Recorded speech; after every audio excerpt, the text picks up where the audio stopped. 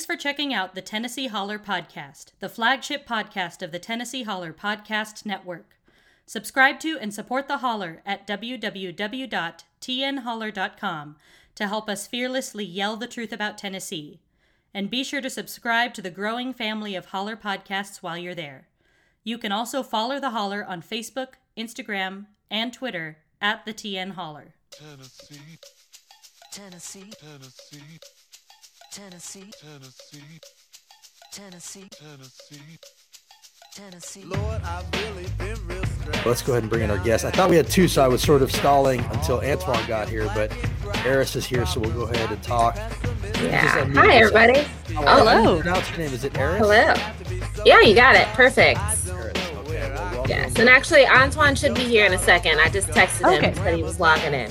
So tell us, you're at Planned Parenthood in Memphis.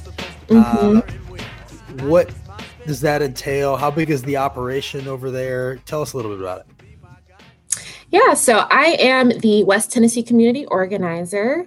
So I work with both Planned Parenthood of Tennessee and North Mississippi, as well as with Tennessee Advocates for Planned Parenthood. Antoine, he's the community engagement coordinator. So it's the two of us. And then also we have a Latinx program. So we've got Liliana Santos with the Raíz program. So it's a pretty decent operation here in Memphis. And also, not to mention, statewide, we've got staff in Nashville, staff in Knoxville. We're actually working on getting staff in Chattanooga. So we're definitely expanding here. So pretty decent size operation, I'd say. So when you talk to people in the community, there's obviously a lot of misconceptions and myths around Planned Parenthood, maybe not so much in Memphis, but certainly in the rural parts of the state. What are some of the misconceptions, and what does Planned Parenthood focus on mostly? What's the pitch, I guess, for when hey, Antoine's joining us. How are you? Hey, how are you? Good. We just heard a little bit about you. We were just getting into what the myths and facts around Planned Parenthood are, and what you guys really focus on. Absolutely. Do you want to jump in with that answer for that, Antoine? Absolutely. Okay, so the question is, what does Planned Parenthood stand for? Yeah, what do you guys do mostly? Because we hear a lot of the myths and the false facts from the opposition. What is the pitch from you guys? Well, I definitely want to say the opposition people are very strategic and great at messaging. What Eris and I do a lot in my department is, besides destigmatizing those myths, we actually put them into action on the side of Planned Parenthood that we work in. So we obviously, fight for policy changes, new policies, fight against things that can be harmful to our patients. And it's just an ongoing thing. I mean, obviously, Planned Parenthood is also a healthcare organization that provide all kind of services in terms of reproductive health, sexual wellness. We are a comprehensive sex education organization. So it's so many things that we do. But, Eris and I have the lovely job of making sure that we are legal and able to practice safe, medical practices in Tennessee, and just being able to be a place that people feel safe coming to get sexual health care or just wraparound services that we offer. Yeah. From a very non-judgmental space. Yes, that's what I was going to add. Like, people think that we're out here pushing people to have sex and telling people what to do, but really we're not. What we're doing is we're telling people that it's your life. You can live the life you want to live. We're going to give you the tools and the education, information, medication, whatever it is, so that you can make the best decisions for yourself, the safest, healthiest decisions for yourself. Well, a lot of times it seems like the focus is on people who don't want to have the child, but you guys also mainly help with people who do and help them figure out, their lives and what to expect and help guide that process. What is something like when someone comes in the door for the first time, like what's the process of making them feel comfortable? Well, it starts with Oh, I was going to say, it starts with the training our staff receive. All of our staff, regardless of whether you work out in the community or if you work in the health center, we all get trained on a standard of, how to honor people's experiences, how to, ask questions in a way that's, not judgmental. Antoine, did you want to add something? Absolutely. I think that you hit the nail right on the head. Definitely being prepared to take on any person who comes in our door who want our help, and being able to make sure that people feel welcome, number one, and feel validated in being who they are, and not creating an environment, especially being in the South, where people feel like, because of some of the Caribbean and the Bible Belt, that you can only come to a space in one way. And I think one thing that really speaks out to me is that when I started learning that, when you have hospitals and medical groups that are under like religious affiliations, they can actually deny people services based on religious point of views or based on their, which can be pretty much, if I don't want to serve a trans person or a gay person or whomever, a person show up, I can deny services. And I just think that's so patriotic. It's so unfair. It's so inhuman. And I think that working for Planned Parenthood allows us to tap on being better humans. I know for me, the work has been transformational personally in my life. And I think that's been something that's retained me there more than I would have ever imagined. So I love to give that back to our patients when they come to the door, or to people who want to get involved. That's really cool. Yeah. I mean, I love the way that you put that. It just like, kind of like showing people how to be more empathetic humans. I think that, just from my own experience, just from like a women's health standpoint, Planned Parenthood has been, it's a fantastic resource. And so I guess with you all being in the Memphis area, and with what you were just saying, Antoine, about just kind of like some of the more typically marginalized communities, what do you see as like some of the biggest issues that, people who, women and all people that benefit from Planned Parenthood, what are the biggest issues facing those communities in your area? That's a very, very big question, but I think one of the because it's almost like you have the issues, the macro issues, and there's the micro issues, and I think one of the biggest issues in the community abroad that I see is people having honestly a safe space to talk about their bodies from a sexual perspective, and I hear it across racial lines, I see it across sex lines and how people identify, and really having a place to feel empowered. One of the things that I struggled with moving back to Memphis from California many years ago is really how to have conversations with people about just things that were sexualized based, running across families who were scared to talk, who didn't know how to talk to their kids about sex or, reproductive health. And I could tell you an example that happened. I was when I first started at Planned Parenthood, I was a condom distributor, and I would go, and I was literally in a barbershop one day, and it was a grandfather, and it was a son, and it was a grandson, and like they had questions about like STDs and STIs, and like when I was giving answers, like all three of them was like, "Huh?" So it was like, and I was like, "Oh, the whole family's in trouble." No. But it was like, but it was really cool because what happens is every time I would go into these places and take condoms, the conversations that people wanted to have, they were able to have. And we wouldn't have had those conversations because and I'm sure the people that I was talking to never probably would have known or would have cared about coming to Planned Parenthood. So me being in their space was more helpful. So, so to me, that's access is one of the biggest issues. Just access to knowledge and access to healthcare is just the biggest issue across the board.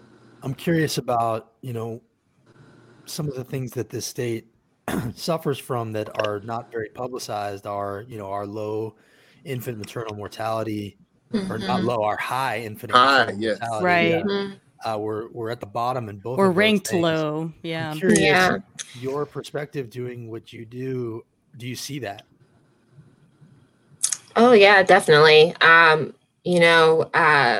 Representative London Lamar, she's got some great legislation trying to, work on that around not just infant mortality, but, speaking to marginalized communities, there's that Black maternal death rate. Black women are more likely to die in childbirth than white women, even like compared to other industrialized nations. And, you know, personally, as a Black woman, that's like, you know, it's a scary thought of, you know, if I were to decide to have children one day, I could possibly lose my life because I'm a Black woman. So as far as, you know, marginalized communities, you know, you definitely hear it, you know, that's stories of, you know, women who've lost children or, you know, people who've lost mothers due to these issues. You know, there's still these are people's family members. These are people's friends. Like in the community, people know people that this has happened to. So it's definitely something we got to work on in this state for sure. It's also worth pointing out that after this American Rescue Plan, there's now like $1.7 billion on the table every year for our state to take in to help expand Medicaid to cover some of the women that we're talking about. And there have been studies that showed, you know, dozens, if not hundreds of women have lost their lives because their insurance lapsed postpartum, and that would have had insurance had it not been, had we expanded Medicaid. So it's quite literally policy murder that we didn't expand Medicaid, especially in the Black community. What are some other bills that are snaking their way through our legislature that you guys are aware of that people should be aware of? There are tons. Lots of bad stuff happening.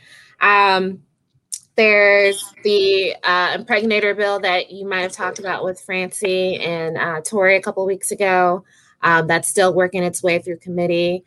Basically, that would give, if someone claims, they don't even have to prove that they're the actual biological father. If someone claims that they're a biological father, they can basically prevent a woman from seeking an abortion service if that's what she chooses to do with her body, which is just, you know, wild because there's no, like I said, they don't even have to prove that they're the father. It could just claim. It just gives them full control. Like it's just so transparent it's just about control with that. It just lays it bare. Definitely the word. Absolutely. One of the things that we have started saying that we heard from somebody who I think was a conservative in background, and it has a political bent. And I know you guys aren't political, but you know, or not partisan, I guess I should say, is that Republicans, what's the saying? Cassie, I'm already losing it. It's always hard to remember off the top of our heads. Abortion. Okay, I got it. Republicans want to make abortion illegal. Democrats want to make abortion unnecessary. And a lot of times the solution to the abortion situation, you know, it's financial a lot of times why women are making that decision. And some of these programs helping with daycare, you know, raising the minimum wage, for instance, there are a lot of ways to help make this decision easier on women that are not abortion related. Do you guys see that also? And do you see that it's really oh my God, yes. First of all, I like to say that folks who can have babies have abortions for so many reasons, and it's really across the board. One, I remember when I first started, if I had, you know, $1 for every story that I heard that was compelling, you know, I'd probably be hundreds of thousands of dollars in savings right now. But I've literally have heard stories from, you know, college students who was like, hey, like, I feel like my whole life is riding on this. I feel like, you know, like I'm so close. I've come so far. Like, I just cannot be a parent right now. Or I've heard stories of folks who may have come out of an abusive situation and the pregnancy was really something that was done to, you know, hold them into a position to be, you know, subject to violence. I've heard situations I've heard stories of folks who just like, I just sent my baby to college. Like, my husband and I have talked about this. We are just not doing it. And also, I like to name that abortion is not just a woman issue. I've heard stories of men who want to know how to support their wives or their girlfriends or their partners in these situations. They wanted to know if they were doing the right things.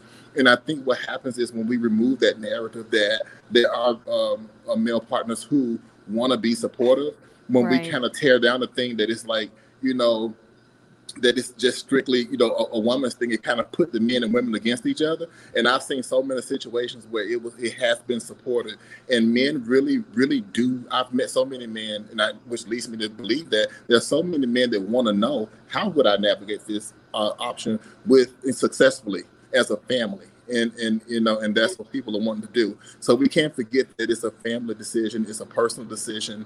It's a justice situation for some folks. Is I'm just really not ready right now situation. I don't. It's a health situation that I can't carry a child full term. It's so many situations. It's not one sided at all. I mean, you got sorry, go ahead, Cassie. I was just gonna say you got. No matter what the laws are here, wealthy people will always be able to make this happen for their families and themselves. Mm-hmm. You got Desjardins making the laws, paying for abortions on his own. Right. This is an inequality issue. Everything's Absolutely. an inequality issue, but especially this issue. Absolutely. And so, and then the other thing that I would say is, I can say with 100% certainty that if men were the ones that carried the child, this would have been settled hundreds of years ago. Right. Absolutely. I just wanted to say, Antoine, that was I just never heard it framed that way before. It really is an issue that just pits, at least the binary genders, just kind of that narrative with men and women, the traditional sense, against each other. And that I just thought that was such a good point, that it really is. I mean, there are so many other, men out there and people out there that are supportive in these situations, and that it comes down to not only, as Justin said earlier, definitely the financial aspect, and it's definitely an inequality issue, and then also just a miseducation, people are just not educated hugely miseducated. Yeah, and it's stigmatized. Yes, absolutely. Stigmatized. Yeah. Everybody assumes they use the term late term and make it sound like this right. big baby, and that's not the case. At the time that if people only know, there has been times these are Planned Parenthood doctors are medical professionals, so there are times where they can't always support a person. People do come too late. I mean, these are medically professionally trained people who can make these calls. Right. They're not activists. They're not medical professionals, and that's one thing that's really, really, really different, and that we have to always take in consideration.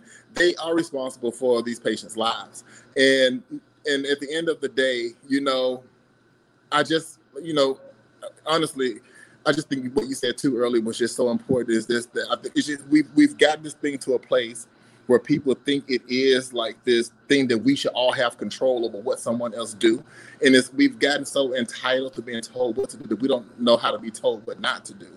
And look at all the historical references. I mean, I can even lift right now someone who's really important in my life, who's a family member who grew up in the 50s, who was like an auntie to me. And what really, the first time I ever heard abortion, her mother forced her to have an abortion many years ago, and it scarred her uterus, and she was never able to have children. And she lived, and I know this woman lived and she died with this all of her life, and she was very disappointed. Had she had access to safe and legal abortion, she would have been able to continue to have children when she was ready. Right. Exactly. Yeah. It'll continue to happen regardless. It will continue to happen regardless. And so just think about that. This definitely is about promoting family. If people will go to, if they can't go to Planned Parenthood, they're going to go somewhere where they can get this done. And what we want is for people to be safe. No one should have to die on a table anymore. There shouldn't be a conversation. We're in the 21st century. Right. We can do this. We can do this safely and easily. This is still an outpatient procedure, believe it or not, y'all. Mm-hmm. Right, absolutely. Yeah. And I see Francie, and I think all of you are calling their legislation forced birth legislation, and because it's not pro-life. It's not pro-life to be against subsidizing daycare for low-income families. It's not pro-life to block Medicaid expansion. It's not pro-life to be against raising the wage. It's not pro-life to push back on reimbursing families for missed school kids meals that just happened today. Joey Hensley, so if you're really pro-life, it should be supporting organizations like yours that keep women from having to go into back alleys, and lifting up the lowest or the least among us, which is to use a biblical phrase. And so otherwise it's just forced birth, which is, I think. And let's talk about the lack of sex education that actually is also a huge social determinant to all legislated in a state like Tennessee, where comprehensive sex education is basically illegal. Like no, it's not basically. It is. It is right. I want to be correct when I said this. He's my senator. He's our senator, Jack Johnson. Yeah, Jack Johnson. Exactly. So my thing, a teacher can be fined with up to $500 per student for teaching, sex education in a class. And this is the same information that when they don't understand this, you see an increase in like teenage pregnancies. And all these other issues that we're talking about that happen, in terms of whether you decide to go full term with a pregnancy or not, are things that happen because people just don't know about their body, and people are asking for it. People are asking for, kids want to know, adults want to know. There's such and a void I feel like a lot of this comes down to like judgment. I feel like there's a lot of judgment happening from legislators, judging about blaming folks for getting in situations, judging folks for, so you had this child, but we're going to judge you and not give you resources like SNAP benefits or until it happens to them. Right. Because it's, and this is sort of the through line with everything that we talk about. It's there's no empathy, there's no empathy on any of this stuff. And until it happens to you or your family, and then, you'll pay for that abortion and hope nobody finds out. And the crazy thing is some people it has happened to their family and they don't even know because their family members don't feel safe enough. That's true. It's the same with like drug issues as well. Like, I mean, he wasn't a politician, but just like Rush Limbaugh, was like addicted to various substances, but would rail against, he was a huge proponent of like, the war against drugs, essentially. So it's, which just speaks to the Republican Party. Lung cancer. Exactly. And he was saying that the cigarette smoke or cigar smoke is fine. He died of lung cancer. Like that wasn't a bigger part. It's the same hypocrisy. Yeah. I've literally heard folks who's encountered folks who's actually had abortion maybe once or twice still tell me they are against abortion. Wow. That is some mind-boggling. Literally the words were, what do you say to? I did it, but I'm still against it for X, Y, and Z reasons, and I just did this. Yeah, that's great. You mentioned late-term abortion, and that's another thing that they are always throwing out there. And I have a friend who went through that. That's not even a medically accurate term, by the way. Whatever that's not what the doctors call it. They say. What they call it real quick. My friend, this is what happened to her. She delivered the child. The child couldn't survive. They had to make a really difficult decision. It nearly broke her. She visits the grave, still to this day. And that's who they're calling a murderer. She's pro-life, by the way. And that's who they're calling a murderer, is a woman who went through that, It's just not a thing. And like, they just find these falsehoods that they feel like they can hang around us. And at the end of the day, they work because people believe them, Right. Yeah. I think people believe, it's almost kind of like people can assess other people's lives, but they can't assess their own. And, I think the most important thing is that sex is just a thing that's gonna happen, right? And it's not a matter of if and when. That's so romantic, Antoine. It's just gonna happen. And I think, and I'm gonna tell you something. It's funny because even when I first started working at Planned Parenthood, and I walk in the stock room with all the condoms, and we literally spend like $100,000 a year on condoms and stuff, and it's like. And I'm like, all these, and even I was like, oh my God, it's just so much in here. And it took me a while to get to the point, like, okay, boom. Like, I would literally do a condom demonstration in the middle of church in the synagogue. Like, it doesn't matter because I realized people just want to know. And it never fails, like, when we were out able to do public events and, you set up a table and, sometimes people won't come by, but it never failed that it was always somebody who needed to see you. And people would just come by and people say, Antoine, how did you know all these great abortion stories? Or how did you know all these great Planned Parenthood stories? Because all of the Planned Parenthood stories are not abortion-related stories. I mean, if I had a dime for how Planned Parenthood was some person's only choice for health care that they can afford in college when their parents didn't have money. if I had $1 for every story that I heard about how someone went to Planned Parenthood, they thought it was something, and Planned Parenthood told them it was something else, and they was able to get treatment to beat cancer before it was too big. I mean, I've heard so many stories, and I think mainly because of the accessibility that Planned Parenthood has offered people, it's been able to direct people to different places to get the care that they need that if we didn't provide those services. And that says a lot about, the culture of this organization. And it also says a lot about the culture of U.S. healthcare systems that they could not have prognosed all these people, So I think that Planned Parenthood should have definitely a lot more respect in the culture for U.S. healthcare. I agree. I think, I just what you're talking about in the way that Planned Parenthood, does, and what you've been talking about, both of you have been talking about with the way that you all do community education, like going out into the community and going, I think that Planned Parenthood, because a lot of these issues are so stigmatized, you almost need it more, like that education just isn't there. But still at the same time, like other areas could definitely benefit from that same type of community outreach. And I just had one other question also, just personally. I'm sure Justin has something else to say, but I was wondering what I don't know how long you both have been working for Planned Parenthood, but just what in your experience have you seen in terms of like the changes in the way, either better and or worse, that like from when you started working, in the field with Planned Parenthood with regard to, especially abortion, because that's what's the most stigmatized, and sex health education versus where it is now. Like, how has that changed in the time that you've worked in this field?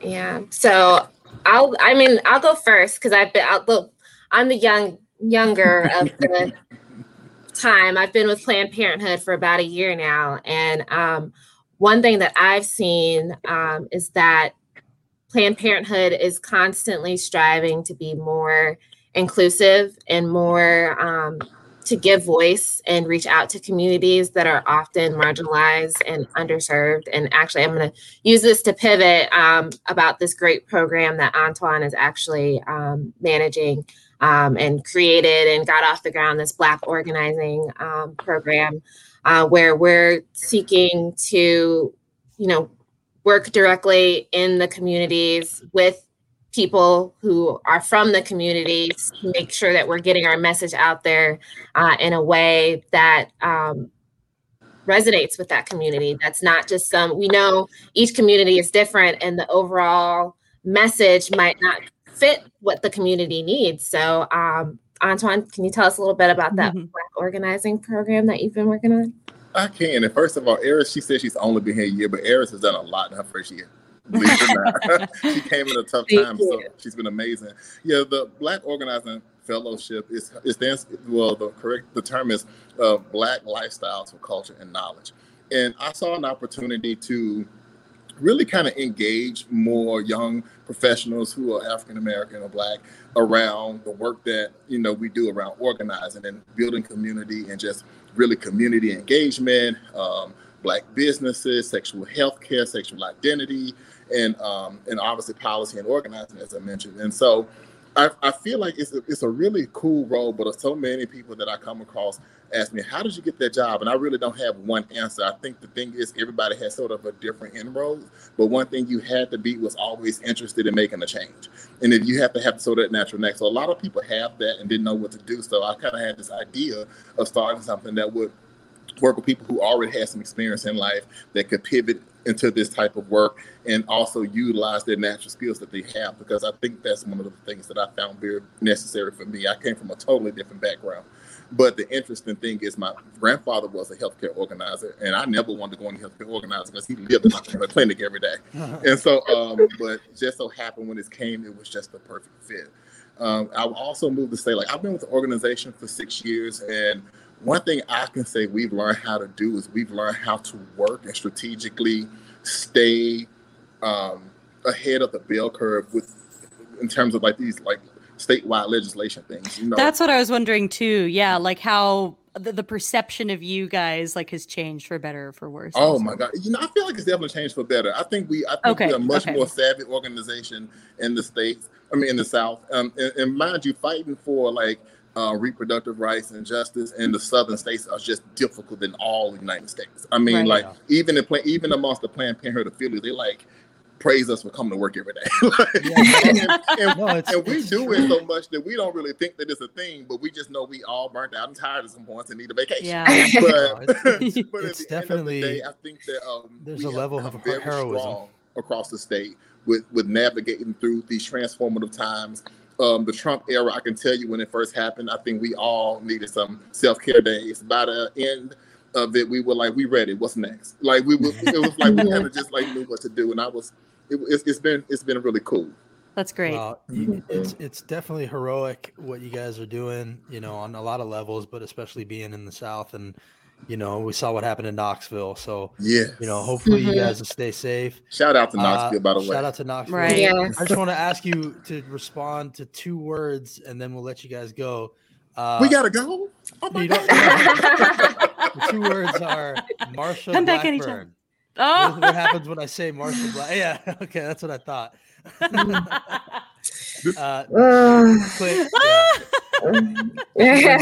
She brings that out in everybody. Everybody needs to not listen to Marsha Blackburn on this topic. She's full of lies. Yes. And she's probably one of the biggest detractors of Planned Parenthood, which is a tough thing.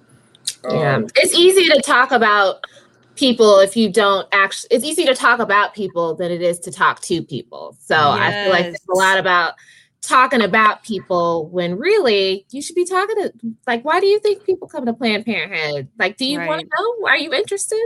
Right. Well, she won't do a town hall even, so. Wow. She hasn't done a town hall since February 2017. Mm-hmm. Wow. Yeah. You know, I don't, honestly, I really don't have words to describe a person like her. Like, you know what's so funny? People always ask me, like, don't you get really frustrated with the protesters? I really don't have a problem with people having their own opinion. Yeah. What I have a problem with is when you are in power, or you use your power or your privilege or whatever you have, your masculinity, whatever you feel like you have, and you use it to really hurt people that you don't even realize what you're doing. Bully and the people, magnitude at which you're doing it. And she sits in a very obviously powerful position, and she's very influential with so many people who I know will not come to Memphis and talk to anybody in Memphis, will not talk to anybody in, you know, who live in certain zip codes of our state. And you can't speak for everybody, just like I don't believe I can speak for everybody. And I just think that so the words I use to describe Marsha Blackburn is harmful. Yeah, definitely. And she does pretend to speak. She does claim to speak for all of Tennessee every time she opens her mouth, and she simply doesn't. But thank you guys so much for coming on here. Thanks for the work you do. Yes. Let people Thanks know for having us. Absolutely. It's fun. Just, they can go to. It's fun. You can do it again if you like. What's the website for Planned Parenthood Memphis? Well, we're on Instagram and Facebook, PPTNM, or Instagram and Twitter at PPTNM Cares, and then was it PlannedParenthood.org? You can find us there, right? I think you can actually go to www.pptnm.org and it'll redirect you to the actual site. Okay. And I encourage everybody to go check that out because we've got some advocacy days happening March 21st, 25th.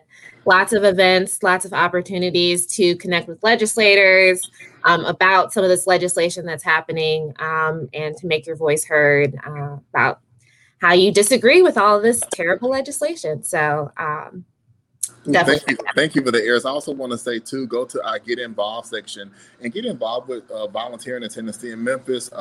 We are seeing sort of an increase in protesters. We would love to have folks who's interested in being patient greeters and making sure that our patients feel welcome and happy and safe in their own skin, walking from the parking lot to the door. I mean, while it sounds like a very simple task, I mean, it could be really tough. I know I'm not able to be a patient greeter because I break the rules because it's so hard to not want to. But there are people out there who is wired in a way that they can, you know, ignore the noise, get patients to the door, and patients really appreciate it. So if you're interested in doing that, go get involved on the website. All right. Well, thank you guys both. And just to show what you're up against, you know, in Tennessee, we have hoarded by far the most TANF dollars for low-income families. That's us at the top left. Over $730 million intended for needy families, hoarded by Tennessee, by far the most in the state. So people need to start. That should be a lawsuit. Absolutely. Thank you, guys. We will talk to you soon and stay in touch for sure. All right. Thank you so much. Thanks for what you're doing. Thanks for having us. Thank you. Take care to both of you. Thank you.